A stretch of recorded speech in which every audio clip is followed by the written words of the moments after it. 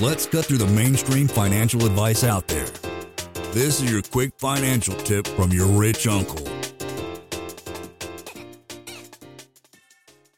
So DIY Cost Seg is a platform we developed after being in the industry since 2002 and doing well over 15,000 studies. And we saw a need in the market for smaller properties under $1 million.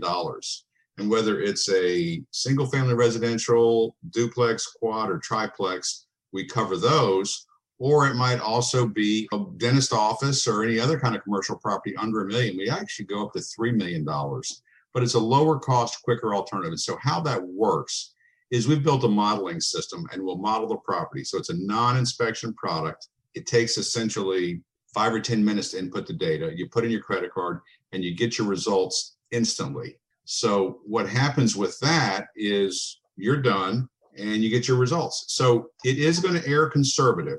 And because we're not inspecting it, there's been a lot of talk like on Bigger Pockets, maybe your folks listen to Bigger Pockets about these solutions. We have tremendous supporters and people that question it, mostly competitors, but we provide audit protection. So in the event you're audited, which is very rare, but if you are audited, we are going to send an engineer out there and do a full engineered study, which we do. Again, we've done well over 15,000 of them since 2002. So we will defend you fully so you're protected. But it's a quick and easy solution, whether it's a 1 to 4 family with the discount code that you've got through here with Lane, it is $640. That's a 1 to 4. It doesn't matter whether it's a single family or a quad, anything in between.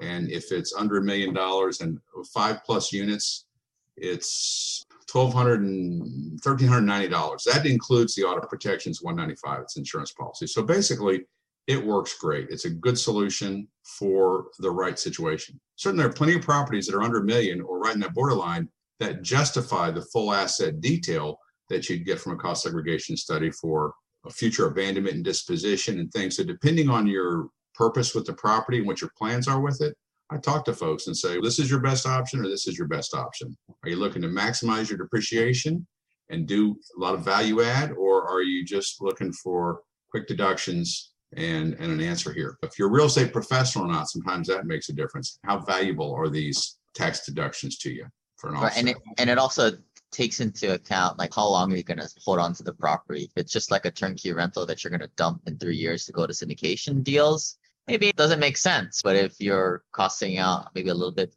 larger property, especially in California, maybe that might be just enough to get some tax savings to save up more money and eventually go into deals and get cost segregations there and then sell the properties and not have to do a 1031 exchange, which I don't like at all. But you guys can go to, again, simplepassivecashflow.com/cost-seg, and then there's the link there with the discount code SPC.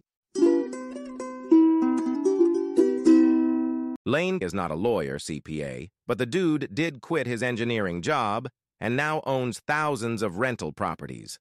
Learn more about the secrets of the wealthy. Join our community at thewealthelevator.com/club. And if you're looking for a longer form podcast, also subscribe to the Wealth Elevator podcast.